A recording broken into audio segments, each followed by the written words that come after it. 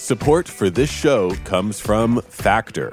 Even with the best intentions, it can be hard to eat well. It takes time and effort to plan and cook nutritious, delicious meals. But Factor's ready-to-eat meals can take away some of the work by delivering pre-prepared, chef-crafted, and dietitian-approved meals right to your door. With options like keto, calorie smart, vegan, and veggie, and more, you'll have a ton of nutritious and flavorful options to help you glide through your day. You can head to factormeals.com/switched50 and use code SWITCHED50 to get 50% off. That's code SWITCHED50 at factormeals.com/switched50 to get 50% off. Busy weekends are a breeze with American Express Platinum Card. 8 a.m., wait to board plane in the Centurion Lounge. Much better. 2 p.m., grab seats for the game. 6 p.m., book an exclusive reservation with Resy Global Dining Access. Right this way. Because the American Express Platinum Card offers access to the Centurion Lounge, must-see live events, and exclusive reservations at renowned restaurants. That's the powerful backing of American Express. See how to elevate your experiences at americanexpress.com/withAmex. Terms apply.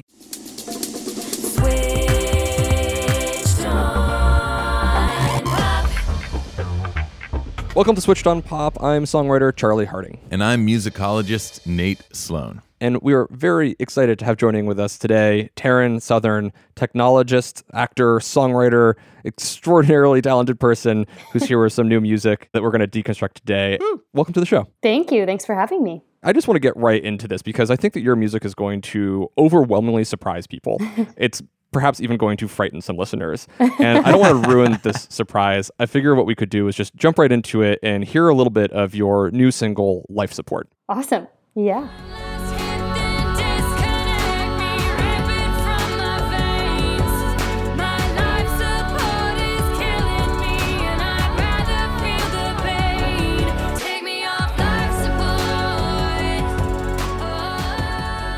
Cool. So, Taryn, this is a really fun song. Thank you. That's me. What do you think is most going to surprise people about this track? I think that the most surprising aspect of this track is that it was composed using only artificial intelligence. Composed and produced, shall I say. Absolutely extraordinary. Wow. A robot made the music. Yeah, well, I mean, that's like the quick and easy, I suppose, marketing definition, but I'm sure on this type of podcast, Right. We're going to get really into the dirty details of what that means and what actually was done using the AI. Totally. So your upcoming album, I Am AI, is composed with many of the latest artificial intelligence music technologies. And today, what I want to do is break down how those tools assist the creative process and dispel some of the myths, which I might have set up in a completely inappropriate way at the top of the show about how great. AI may be replacing humans or not replacing humans, specifically through the musical process. I'm glad that that's how you set it up, because that's exactly the best way to unpack all of it, is to start with the headline and then work your way backwards. Right. Exactly. So we got a taste of the chorus already. I want to start from the top of the song and listen to the verse. Look up now in the distance, what have we become? Faded lights, desert skies, have we come undone? Consumed by a game designed by the blind, there's no way to win, no escape route I can find. I'm resigned. This is really powerful for me because in researching the work that you've done, you're a bit of an AI enthusiast. You consult and support people in learning more about artificial intelligence and its role in modern society. And here, your music is taking sort of a more dark dystopian point of view. And I wanted to know, why did you choose to take on this narrative point of view as your point of inspiration? Well, the album is entitled I Am AI. And so the entire journey that I take through the album is one of exploring, I think, all of the opportunities and perils that are presented by technology. So this song definitely takes a more dystopian view, although ironically, I wrote this song one day while feeling particularly down about the obsession that people, particularly young people, have with social media. So I was actually more projecting our current state with technology that I'm actually hoping that artificial intelligence and other technologies will assist us in pulling ourselves out of. That's beautiful. By demonstrating that it's terrible for us. I think we may share some similar feelings on that. What are some of the issues that stood out for you on that day?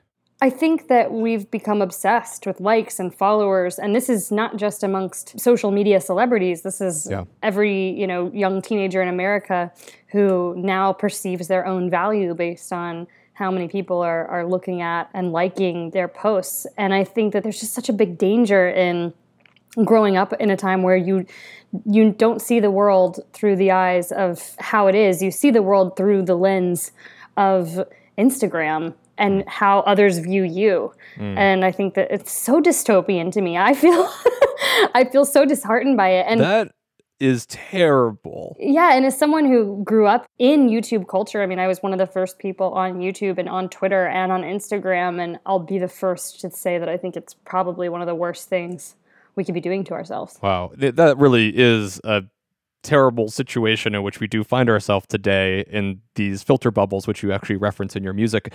But it's also a wonderful point of creative inspiration. You, in Life Support, your single, use these issues as sort of double meanings. On one hand, I'm hearing this narrator, which almost has a Matrix-like experience of being tapped into a game and trying to get off life support. But it also has immediate connotations to what's happening today in our addictions. In your verse, you open up, you say, consumed by the game, designed by the blind, no escape route I can find, I'm resigned. And I think this is really brilliant because there's a third meaning here, which is that you're actually referencing how you designed this music, designed by the blind, without any sort of creator behind it. Yep. Good job. You're the first person to point that one out. Oh, thank you. Charlie just got his comment liked. You just got a like and a follower, Charlie. I feel validated. I really hope that gets retweeted a million times. There's some really beautiful lyrical choices you're making here that are present, past, future, referencing all of the challenges with technology. What I really want to do today is talk about your sound palette, because I think that's where things get particularly interesting. And you've chosen, obviously, a very deliberate sound palette to evoke this dystopian sense. And I was hoping that you could describe what is the soundscape that you wanted to establish to create this scene. Well, to some degree, it was a bit dependent on the tool I was using, which in this case was an AI software called Amper. Yeah. And I found myself really enjoying the cinematic soundscapes that Amper was creating. A couple of the guys who started Amper actually came from Hans Zimmer's team. And you could tell because the soundtrack sounds and library were just, I think, so full and rich that I found myself perusing that side of the software far more than some of the pop and rock stuff. And so inevitably I was conjuring up various images as I would listen to the music that was being thrown out at me. And there was some variation of this piece that was the first variation of the piece that felt dystopian and had elements of hard clanking and metal sounds in it, which kind of felt technology. And so I started writing this song based on that and then probably iterated on it, 20 to 30 times. And then once I was happy with the melody, then I would start bringing in other instrumentation, as you said, with the intention of creating a soundscape that is dark and electronic and has a mixture of old school symphonic with just very hard percussive sounds. Okay, I feel like we have to back up for a second because we're talking about ideas of composition and intentionality, and yet, hold on a second, you're using this tool called Amper Music to assist you in the composition process. So that's right. Could you take us back and just tell us, what is Amper Music and what is it doing for you as a musician? Sure. So Amper is one of many tools that are currently on the market that uses artificial technology in some form or fashion, machine learning, to create music. And it's a tool in that any kind of artist can use it and iterate on the music that it provides. And in doing so, the machine learns and supposedly, or is supposed to, get better as it goes on. And as the artist, you essentially set parameters and iterate as many times as you'd like in order to get a result that you are happy with. So I actually grabbed a few clips from Amper, and I thought maybe we could play some examples of things that you could choose from Amper to ignite inspiration as a starting off point for a song. Great. So the first track I've got here is a selection of a cool hip hop beat, light and spacey, 70 BPM in the key of A.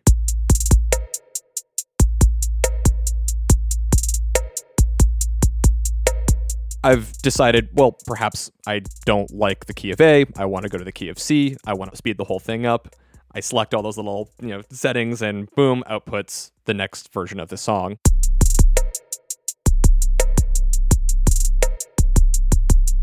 And I don't know about you, but already I am liking this track a whole lot more. Yeah, much better. It's got a little sauce to it. It does have a little sauce to it. I'm nodding my head.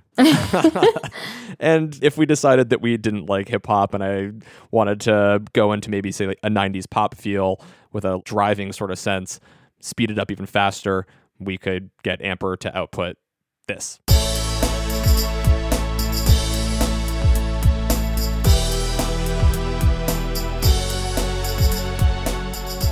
That was the wrong choice. My 6th grade self is very excited about that song. I think in playing these sounds, it gives listeners a sense that Amper is not outputting a complete song. It's giving you a point to begin with. That's right. It's giving you pieces. And the way I liken the songwriting process with Amper, or with actually many of these tools, is you become more of an editor or a director rather than a composer. You're basically given a ton of raw material, and then it's your job to shape that material, to cut that material into something interesting and transform it. But you're still using the source material from the AI composition tool. Okay, so after listening to a bunch of these Amper tracks, I would imagine that a lot of people will be asking, what is the artificial intelligence component? And so what I thought we could do is break down some of the things that an artificial intelligence might be doing. And in order to do that, there's this really great open source music AI tool called Magenta that Google built. And they've got a handful of tools that help explain, I think, how a computer is being used to generate music. So I thought what we could do is just walk through a couple of examples of how artificial intelligence can create sound, it can create a beat, it can create a melody. Great. Cool. Obviously, Taryn, you're very familiar with these sounds, but this stuff is totally new to me, and I'm guessing absolutely new to Nate. And so I find it absolutely fascinating. And the first one I saw, and I've heard that you've composed with NSynth, is this really cool new form of synthesizer where two totally disparate sounds can be combined to create one new, entirely unorthodox sound that's never been heard before. So I have a clip for us of, well, I think you'll know the instruments when you hear them. That's a cow. That's an organ. And that's an organ cow. A Corgan. A Corgan. That's a beautiful thing. I never knew I needed one. Wow, I did not see that coming. Okay, fascinating. Yeah, I used it to combine the sound of my cat with a synthesizer. And what happened? It's a ridiculous sound. And of course, the only person who cares about that sound is me because of the story behind it. Well, so, and your cat. yeah, it doesn't always create a beautiful sound, but it's all about the narrative, right? Absolutely. And also, these tools, they're there for the happy accidents. They're there for those inspirational moments. So I love that you've got a cat. I don't know what a cat synthesizer should be called. A cat synth. It's a beautiful thing. I bet it made a great lead line in one of your songs. Yes, exactly. So the other thing that surprised me about Magenta was figuring out how an artificial intelligence may help make a beat. And there's this great tool they have called Beat Blender. I think this is a really great example of how software can, in a fairly obvious way, take two different things and, again, turn it into sort of a composite. So on Beat Blender, what you can do is you can basically insert two very simple beats and see what they sound like if they were mashed together in a random form generated by a computer. A simple drum beat, Mm-hmm. number one. Even simpler, kind of just straight up rock beat, number two. Yeah, pretty by the numbers. And you put it together.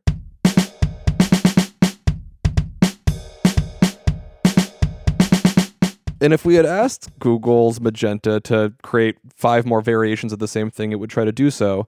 And I think here we're seeing both the magic of artificial intelligence trying to figure out what notes to play when and where, and also some of the limitations. I don't know, what do you all think about those beats? I probably wouldn't be playing the third beat at my wedding, but it's it's a good example of how an AI is attempting to make sense of two very disparate pieces of music. Yeah, like Taryn, I don't know that I would ever play that again in polite company, but I could see that as the basis for a new composition. And what I did find exciting about it was that it was not something I'd heard before. Oh, right. That was kind of cool. It was familiar, but nothing I'd heard before, and that's rare. So that I did think was cool. Okay, so if we've got sounds, we've got rhythms, I think it would be only appropriate to look at melodies, and Magenta gives us one more interesting tool to look at it. An AI which will take one melody and, like the beat tool, take a second melody and find some sort of in-between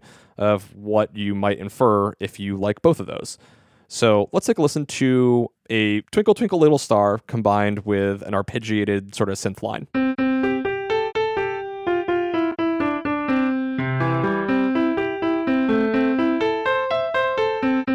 Oh, that's really unpleasant.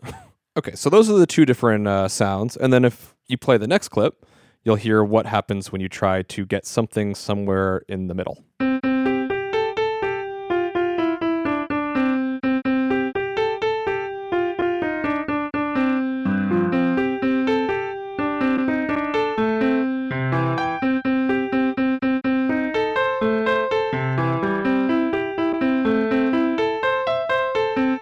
I was feeling that. I like somewhere in the middle. It had a little something going on there. Yeah. It's interesting because the question I always like to ask myself if I'm able to talk to the engineers or the people who create the software is like, what does it mean by having the machine take something in the middle, and how do you program that, and why is that perhaps the most valuable way to get something interesting? Like, what are the techniques that humans use to pattern match good music, and how can you potentially apply that type of human learning to AI so that you actually get good results, rather than just total randomness? This is where, having listened to some of these Magenta tools, I'm like, okay, I kind of get what something like Amper is approaching. It's taking the sound components, the melody components, and the beat generation components of AI and sort of putting them all together to then create some sort of composition. What I'm hearing underneath what you just shared, though, is that there are some limitations to what's possible. So could you frame where AI right now is particularly useful in making a composition? Absolutely. I think it's particularly useful in providing interesting inspiration points.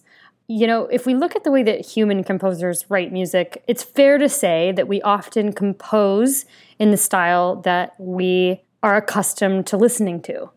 And it's rare that we go outside of a given box. Right. And so the opportunity that I think AI affords is offering up styles and possibilities that, like one of you might have mentioned when we were listening to the clips, was a bit surprising or unlikely. And then taking from that and building upon it. And I think that the opportunity that we all have as musicians, composers, and whatnot is to see these kinds of tools as actually an inspiration point that maybe exceeds our own abilities or our own ways of thinking, our own limited ways of thinking. That is where I see the biggest opportunity in it currently, because the reality is most of these AI tools are not making great pieces of music on their own. They require a fair amount of retooling or editing, so to speak, which probably makes a lot of human composers and musicians rejoice. But the reality is also that may not be the case in 5 to 10 years. It may be able to fully make music that is quote unquote good on its own. But at the moment, that's a subjective analysis. And so until we can force ourselves out of our own boxes and start creating, I think, music that surprises and astounds and maybe is just totally different than what we've heard before, AI will only just learn off of our own creations.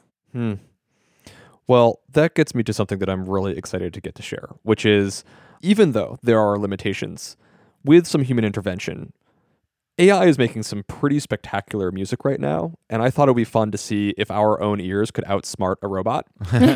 And that's exactly what we're going to do when we come back after the break. Support for this show comes from Factor. Tired of grocery shopping, of meal prep, the dread of what's in your freezer when you're too tired to cook? Then you might just want to check out Factor. Their ready-to-eat meal delivery is fresh, never frozen, chef-crafted, and dietitian approved, all ready to go in just 2 minutes. Factor has 35 chef-crafted and dietitian-approved meals to choose from every week, including options like keto, calorie smart, protein plus, vegan, and more.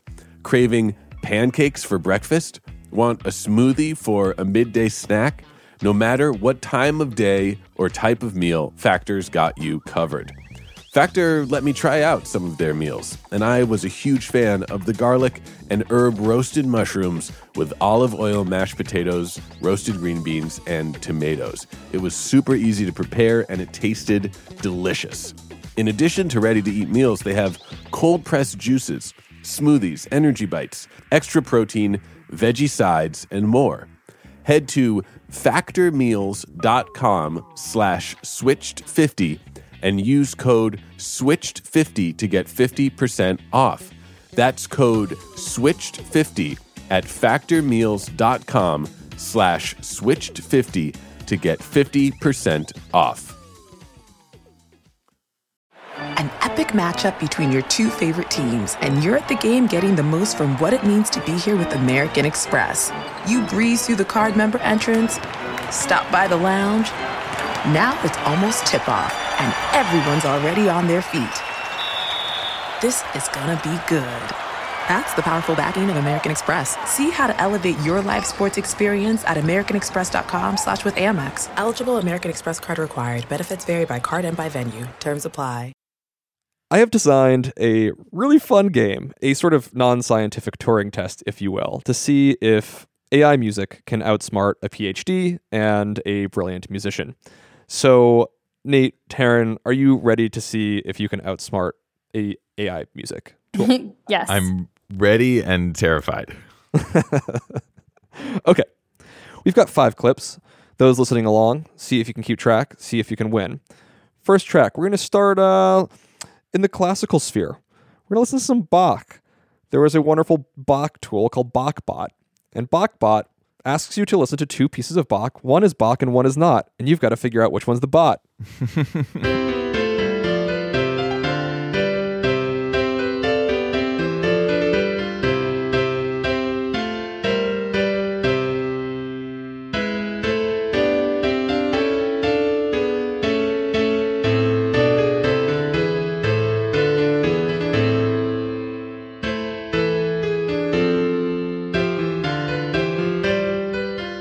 Okay, so that's the first half. Let's try the second clip and see which one is human, which one is bot.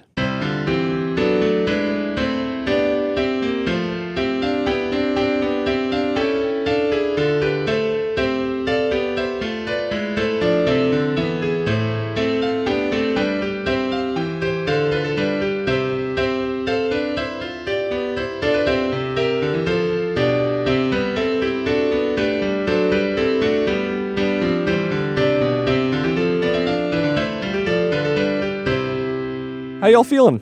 A little nervous just because of what's at stake here. Wow, this is pretty good. So, Tara, let's start with you. Yeah. What do you think?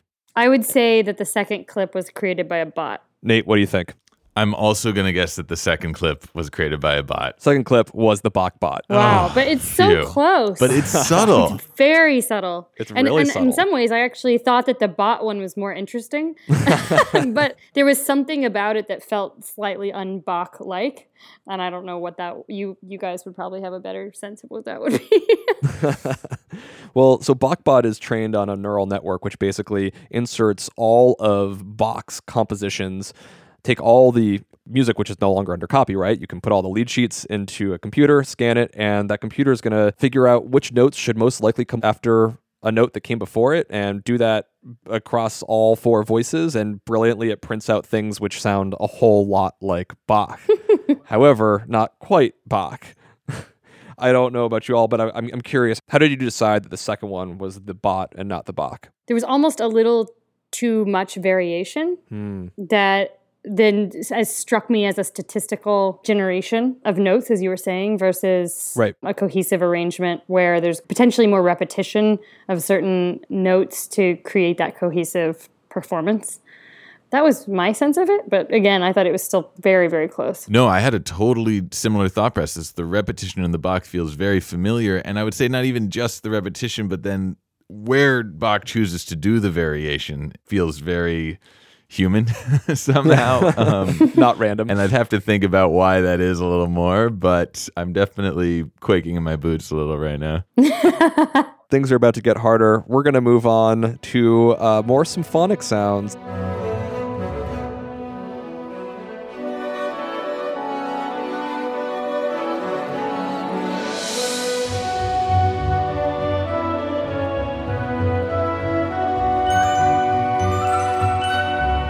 Sounds like music. That sounds like music, yeah, right? It's good music. The question, though, was it composed by a human or a bot? Let's listen to the next clip and compare.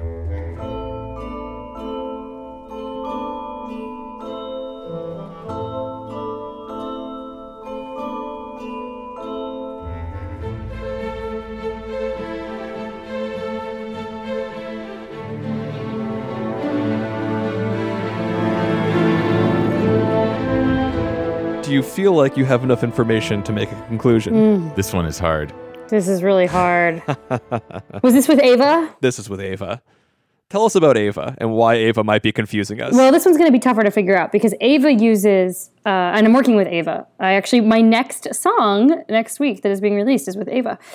Ava uses human instrumentalists to transpose the music that's composed with the AI. And so you're going to hear, there's a human touch to it. It's not like it's Amper just spitting out the finished production, so to speak. Yes. These are both real orchestras, real humans playing both of these tracks. And so what we're trying to hear underneath it is the underlying composition, human or machine. Ooh, I'm going to mess this one up. This one's a coin toss. You may notice that I intentionally chose two songs which use almost the exact same melodic motif. It might hurt you to know that you've heard one of these pieces before. What's the composer of one of the pieces? Can you say? Oh, I don't want to give it away. You have to decide first, and then I'll let you know. Okay. I'm going to guess that the first piece was the AI. Nate? I'm also going to guess that the first piece was the AI. The first piece was Ava, and the second piece was John Williams playing Rey's theme, which is the theme of Rey from the new Star Wars trilogy. How did you distinguish the difference, or are you just guessing? I felt that there was more build to the second song that started off very sparse and then slowly got bigger.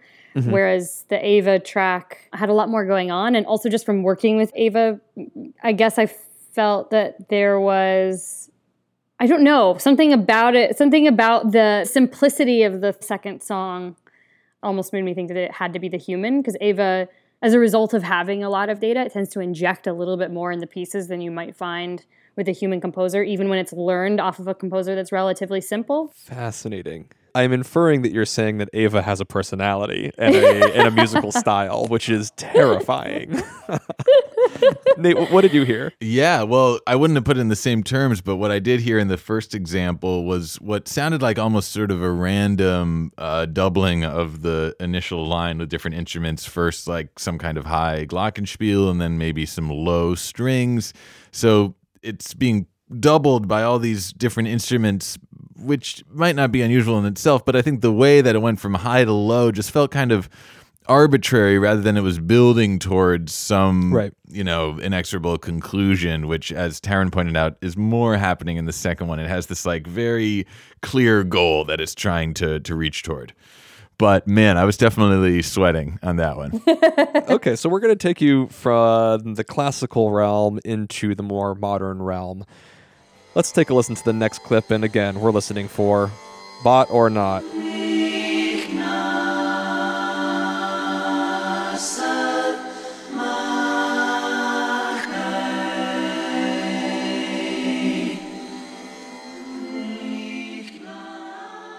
That's the first clip.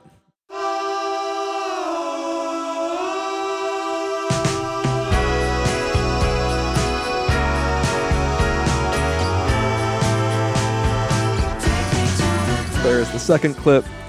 So what do we think? Which one's the human? Which one's the AI? This one's not a fair fight because I actually know the answer because I know the AI track. So I will stay out of it. Nate. I'm going to say that the second one is real. Or sorry, whoa, that was They're a crazy both choice of real, words. aren't the they? second one is the second one is made by humans. Okay. And the first one is made by AI. I hope you're not trying to pull my leg here because this is deeply embarrassing. The first one was actually a composition by the Beatles and Giles Martin. I was going to say it sounded like Tomorrow Never Knows meets Because, but I thought Meets Here Comes the Sun backwards. this sucks. I don't want to play anymore. Nate has read basically every biography of the Beatles. That was a basically remixed track of the Beatles that George Martin's son, Giles Martin, did for the Vegas Cirque du Soleil show, Love, which makes us wonder, what was the second track? Taryn, can you tell us a bit about it? Yes, the second track is a track off of the debut album of Francois Benoit, who built Flow Machines, which is an AI composition tool that Sony acquired and then later Spotify. That is correct. This is a song called Daddy's Car. It was composed using styles of the Beatles. Yes. And in this case, it was actually, again, sheet music that was written and then humans playing the actual music.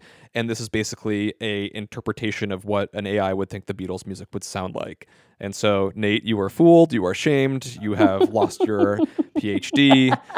And you can Taryn will be resuming my duties as co-host for the rest of our podcast. So Taryn is currently 3-0 and Nate is 2-1. So the stakes have risen. We're going to move on to the next track, and this might get even more difficult because we're going to move into the realm of electronic dance music. Let's figure out human or AI.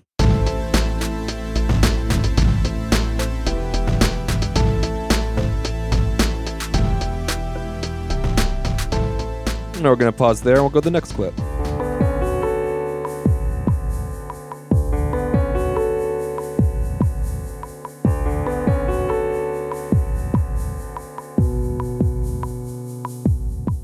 That's what you got. You've chosen your clips very wisely. I also have to sit out this one because I know the AI music. Oh, interesting. But you don't know the human music. No, I don't.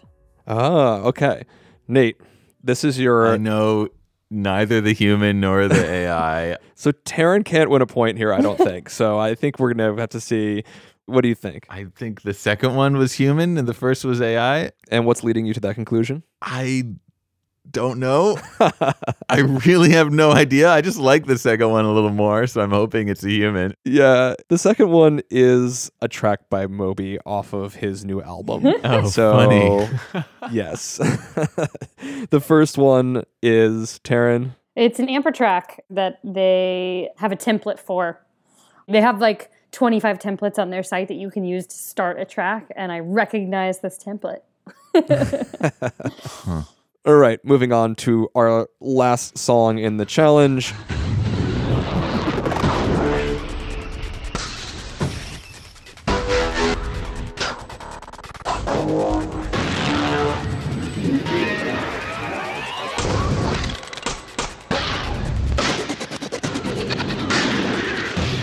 Whoa, that's cool. And let's listen to the next clip.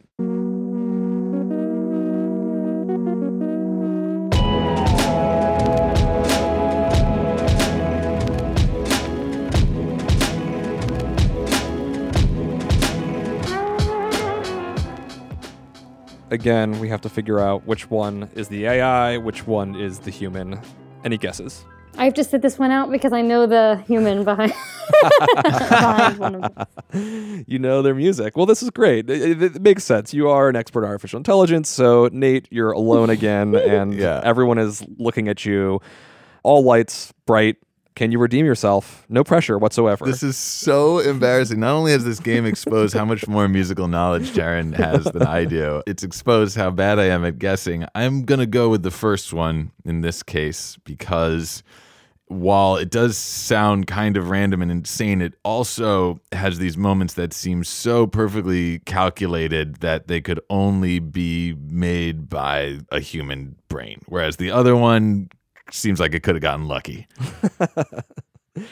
Well, this was kind of a trick question. Taryn, you know the artist. Who is this? Andrew Huang. He's a YouTuber / musician. And he's extraordinary. And in this case, he's actually composed both pieces. However, the first piece was composed entirely of sounds from NSYNC that he put together with the team at Google. And so these sounds are sounds that basically nobody has heard or created ever in human history. And I think he took something like 200 different clips, mashed them all together, made these weird, strange synthesis mashup sounds, and then made a composition from it. And he made one that sounded both beautifully electronic and disturbing and dystopian, but also very human. Wow. Okay. So cool. Andrew's super talented. So talented. His YouTube videos are definitely a guilty pleasure of mine. Okay. I'm not sure who won. This is difficult. I think we know that Taryn clearly knows her AI, and Nate doesn't know what he's talking about whatsoever. So we're going to hand it to Taryn. Congratulations. You have won the AI or not challenge. Thank you. I'd never win anything, so this is very exciting. Well, I think that this leads us into a really important conversation about what are the limitations of this technology? What are the ways in which we are identifying what is made from an artificial intelligence and what is made from a human? What are the things that you've uncovered in your creative process, Taryn? Well, I think as to some degree, as you heard in the clips, and not all of the clips were solely AI in the sense that, as we discussed, some of them were produced using human musicians. And in many cases, such as the one with Flow Machines, the Beatles song, there may have even been a fair amount of even notation editing happening in the back end. Absolutely. And that's not a bad thing. I'm just telling you that that's what's happening. You're saying that my sample set is a little bit misleading, and that's true. I wanted to play. No, it's more the marketing of what's actually happening behind the scenes is misleading. I'm not criticizing any artist. A lot of it is just even press, and the press that I've dealt with in talking about my album. It's easier for people to slap a quick headline onto something rather than actually explain the process. Right. For me, I think that just the process of using AI as an inspiration point is super interesting, but it's probably easier for a newspaper or a blog to say like, song made with AI, and then they call it a day. As we heard, it's tough for AI to, I think, build a song that has actually. Right. Any sort of sense of development, melodic development, harmonic development, and consistency at the same time. It's like, in some ways, doesn't it feel like it kind of reaches too far? There's no patterns. And yet humans would be, in some ways, as you put it, simpler, which is almost unexpected. Yeah, the AI needs to learn to calm down because it just gets a little too excited and it throws a lot at you. And sometimes it's like being punched in the face. And I think that's fairly consistent across pretty much every platform I've worked with, is it just tends to be pretty busy. And there's just not a lot of coherence to a particular song. It's hard to stay in a specific mood or for it to exercise any sort of self-restraint. That's the limitations, really. There's clearly so many things that humans are better at. Currently, we're better at pattern matching in music. We are better at reflectivity and reflecting back on the music and asking questions about it. That's a real big general AI problem that I don't think is even close to being solved by musical AIs. I think we're also better at making happy accidents, but putting them in intentionally. There's all these ways that, especially when I'm listening to that Bach, which I think is obviously the hardest to tell the difference, both perhaps because of our familiarity with the music, except Nate, you should really know what you're talking about with the whole PhD thing. You're getting burned today. I'm really sorry. But aside from the Bach, I mean, I usually what I'm looking for is any sort of sense of development and form. And I'm just not hearing development and form. But to your point about marketing, sort of jumps over the point, which is that these AIs are built for a very specific purpose, which is right now that they're built to make commercial music for content, right? They're basically replacing the most boring muzak in the world. I love it. You should actually tell the AI companies to make that their new marketing headline. Replacing the most boring music in the world. One stock music at a time. Things that are just like, I've made an Instagram video and I need some sound in the background, which sounds vaguely like music. AI can do that fairly decently at this point. Yeah. I made kind of a bad joke recently in an interview, and I felt sort of terrible about it. But since you said your funny comment, I will share it with your audience. What was When that? someone asked me, they said, "Are you worried about AI taking composers' jobs?" And I was like, as of right now, only really bad composers. And then I thought, oh man, I hope they don't quote me on that because that just might look bad. But if you just take it as it is by itself without any sort of human interaction, it's at best it's replacing, stock music behind mediocre YouTube videos. Right. Am I allowed to say that? Is that okay? 100% that's okay. Yeah, absolutely. I mean, that's Okay. its intent, right? This is for people who are making content that can't afford to license high quality music right now. Licensed music for advertisement is not going away right now. I wanted to give Nate an opportunity to redeem himself, if you don't mind, because I feel like this has been a really embarrassing episode for him. And I appreciate that. Nate and I had a really fun adventure recently visiting New Orleans, where we got to see that this issue of humans being replaced by technology in music is by no means new. The marketing hype should not be that exciting. It's an old story. So, Nate, you have a story for us about this, don't you? Yes, Charlie and I went to visit MS Rao Antiques, which is this incredible store in the French Quarter of New Orleans. When you enter MS Rao, one of the first things you see is an original Enigma machine. And then you go into the back room, and that's when it starts to get crazy. They have a giant wooden box taller than a person, probably like 8 feet tall by maybe 6 feet wide. And you think, what is this box going to do?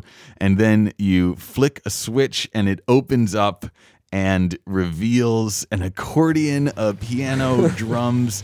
This is what you hear.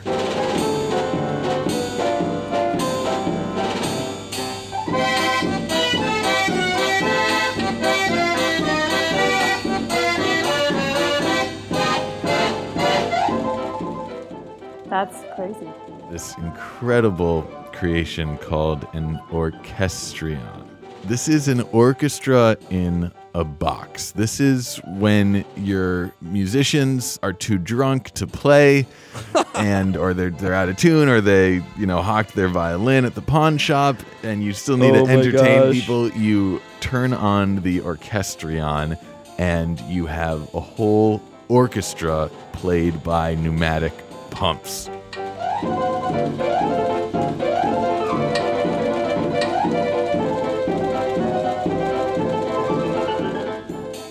So that's the original DJ, basically, right? That's the 19th century equivalent of Diplo playing Coachella. That is all you need. But we can go even further back. I mean, we can go back to, if you're going to indulge me for a moment, we can go back to ancient Greece, because perhaps the first sort of mechanical instrument, the first AI, is the Aeolian harp. Are you familiar with the Aeolian harp, anyone? No. Oh, well, you are in for a treat. Aeolian as in from Aeolus, the Greek word for wind, I guess. Also a minor key. The Aeolian harp is played by the wind. So you just leave it out on, sort of a windswept cliff somewhere, tuned to a certain, series of sympathetic intervals. And you just wait for gusts to come along, and it creates these fascinating random soundscapes. Wow. That's so cool.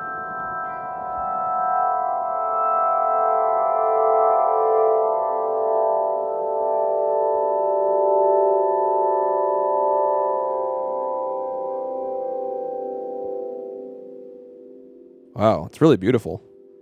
Might be better than some of the AI music. The wind makes some better choices. The first artificial intelligence. It's not dissimilar.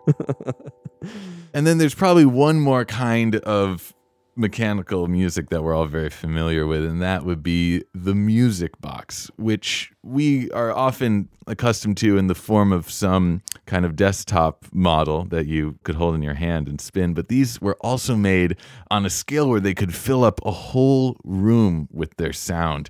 Let's listen to one of these massive music boxes made around at the turn of the century playing a John Philip Sousa track.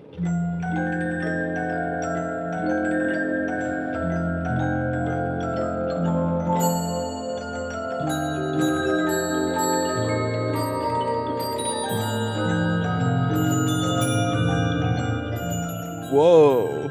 I remember those. Grandma had one of those. Wow. Wait, how does this thing work? This is all being triggered by a series of indentations in a metal disc that in turn triggers mallets to strike various size bells. And some of those are very low, which is why you get those very low tones, and some of them very high. So we have this huge spread of music. I mean, I know that the technology behind these things is kind of shocking that we could create these like robotic orchestras many years ago. In this form, we have composers like Handel and Haydn and Beethoven are actually composing for these instruments, for music boxes, for orchestrion. So these are like a real part of the musical tradition. How old were these? The music box we just listened to was from around the turn of the century, but these were being produced from the 1600s forward. Wow. Whoa. I picked this one that featured a John Philip Sousa track because John Philip Sousa, this is the famous march composer who wrote Stars and Stripes Forever, and, you know, in the beginning of the 20th century was like the biggest guy in American music.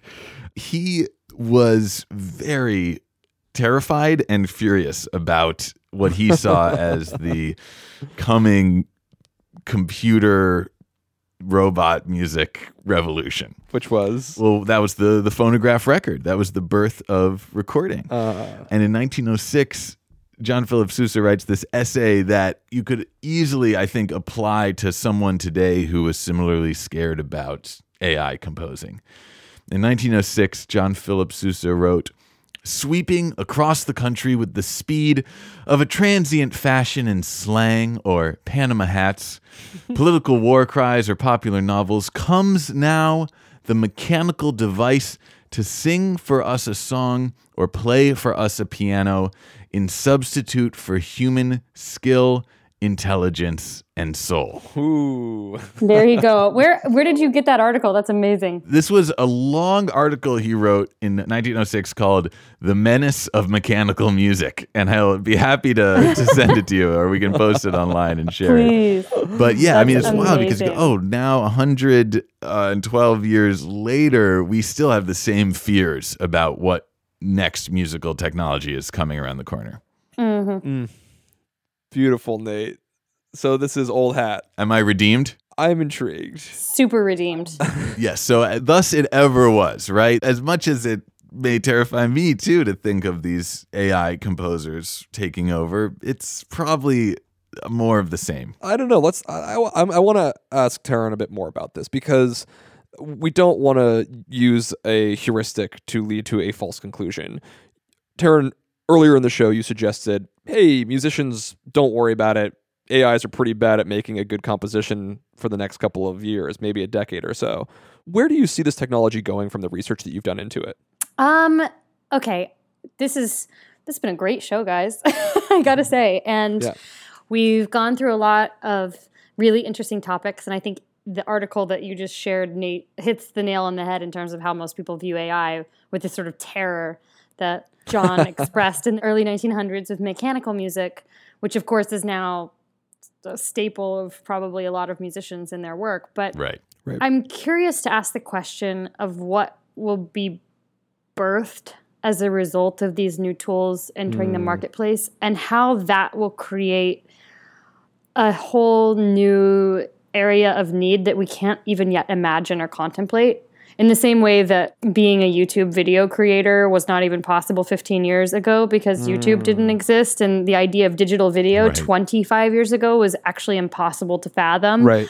And we've created all of these new areas of artistry where creatives are needed in different capacities, and I think the same will be the case with music. I actually do think that AI will get to a point of creating fantastic music probably much sooner than 10 years from now, just based on the relative exponential rate of technology growth and the money that's now being invested in this area. But it's what we choose to do with it as humans. And as artists, we always find really interesting ways to evolve with the times. And so I was actually just talking today with a guy who runs a music publishing company, and he called me and he was both concerned and excited about the possibilities. And he said, I don't know what to tell some of my young clients about whether they should be entering the world of musical composition. And I'm like, I don't really have the right answer to that.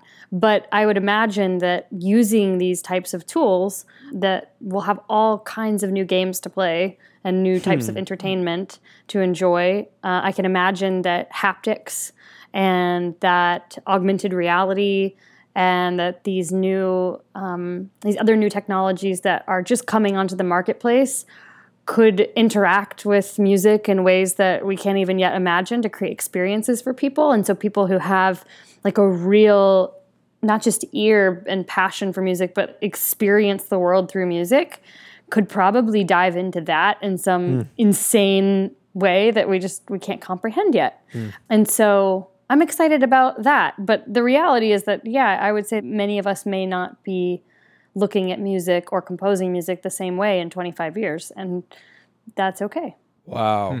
Mind blown. I also would add that you're going to have like a whole group of young people, right, that have never had traditional music education or backgrounds because we have so little funding for it, not just in the States, but around the world. Right. And if you're a kid who wants to make a song and your first entry point is through these tools and you possibly know how to code, maybe you do, maybe you don't, but you're figuring out how to create with a different language than one that is used in music education classrooms, you are inevitably going to, there's like, I don't even know what to think about what they'll do with the tools, but it might be something totally different than what we would do given our traditional music education. Because there's a frame and a background that's really hard. It's a box in many ways that's hard to like jump out of. Right. But if you're not given the rules, then you just create something new. It's kind of like, I would imagine electronic music and hip hop, how like early days of hip hop, a lot of traditional musicians were like, this is crap, this isn't music.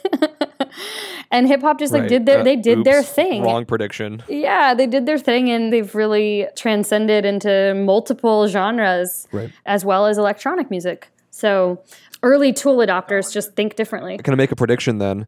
This is ridiculous, but it makes me think of a really bad episode of Family Guy, which encompasses, I think, all episodes of Family Guy that I haven't watched since I was a teenager. But there was an episode in which Peter Griffin, the lead character, father figure, somehow, I don't know if he asks a genie, a wish or something, he ends up having an orchestrated theme song following every single action that he does. And it's wildly entertaining and becomes quickly very obnoxious because the theme music never goes away. So perhaps in the future, I can conduct and compose my own theme music at all times that perfectly represents my state of mind, my mood, whatever's going on. So there's my ridiculous prediction. I love that prediction. And I actually agree that will probably happen. Yeah, weird world. Yeah, I have my own sort of internal symphony happening sometimes. So if I was able to actually create that on the fly and then share that with others while also throwing in some augmented reality graphics and touch haptics at the same time, that would be pretty cool. That's awesome. It's like my own romantic comedy following me 24/7. I feel like this has been an extraordinary, I guess, remaking of all of my thoughts about artificial intelligence and music, because I feel like your music and your compositional process has both helped me really understand the limitations and the context of what these tools are being used for today, and certainly getting rid of all of the sort of marketing hype that it's going to ruin our lives.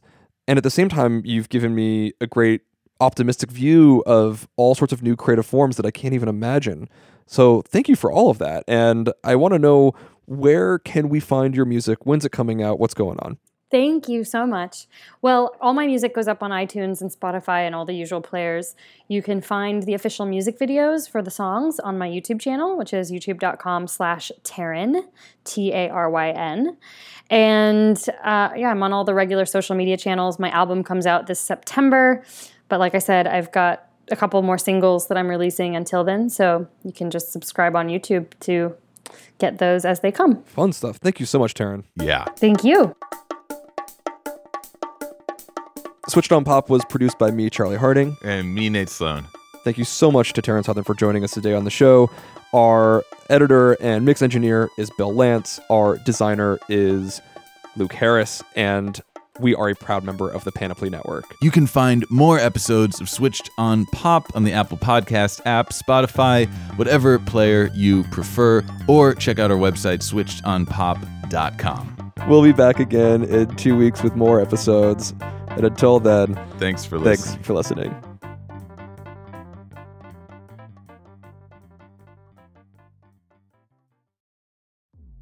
Support for this show came from Factor.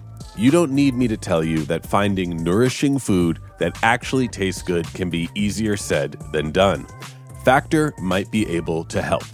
With Factor, you can get fresh, never frozen, chef-crafted, and dietitian-approved meals sent right to your home, ready to go in just 2 minutes. Factor provides no prep, no mess meals. That means no cooking or cleanup needed. Head to factormeals.com/switched50 and use code SWITCHED50 to get 50% off. That's code SWITCHED50 at factormeals.com/switched50 to get 50% off.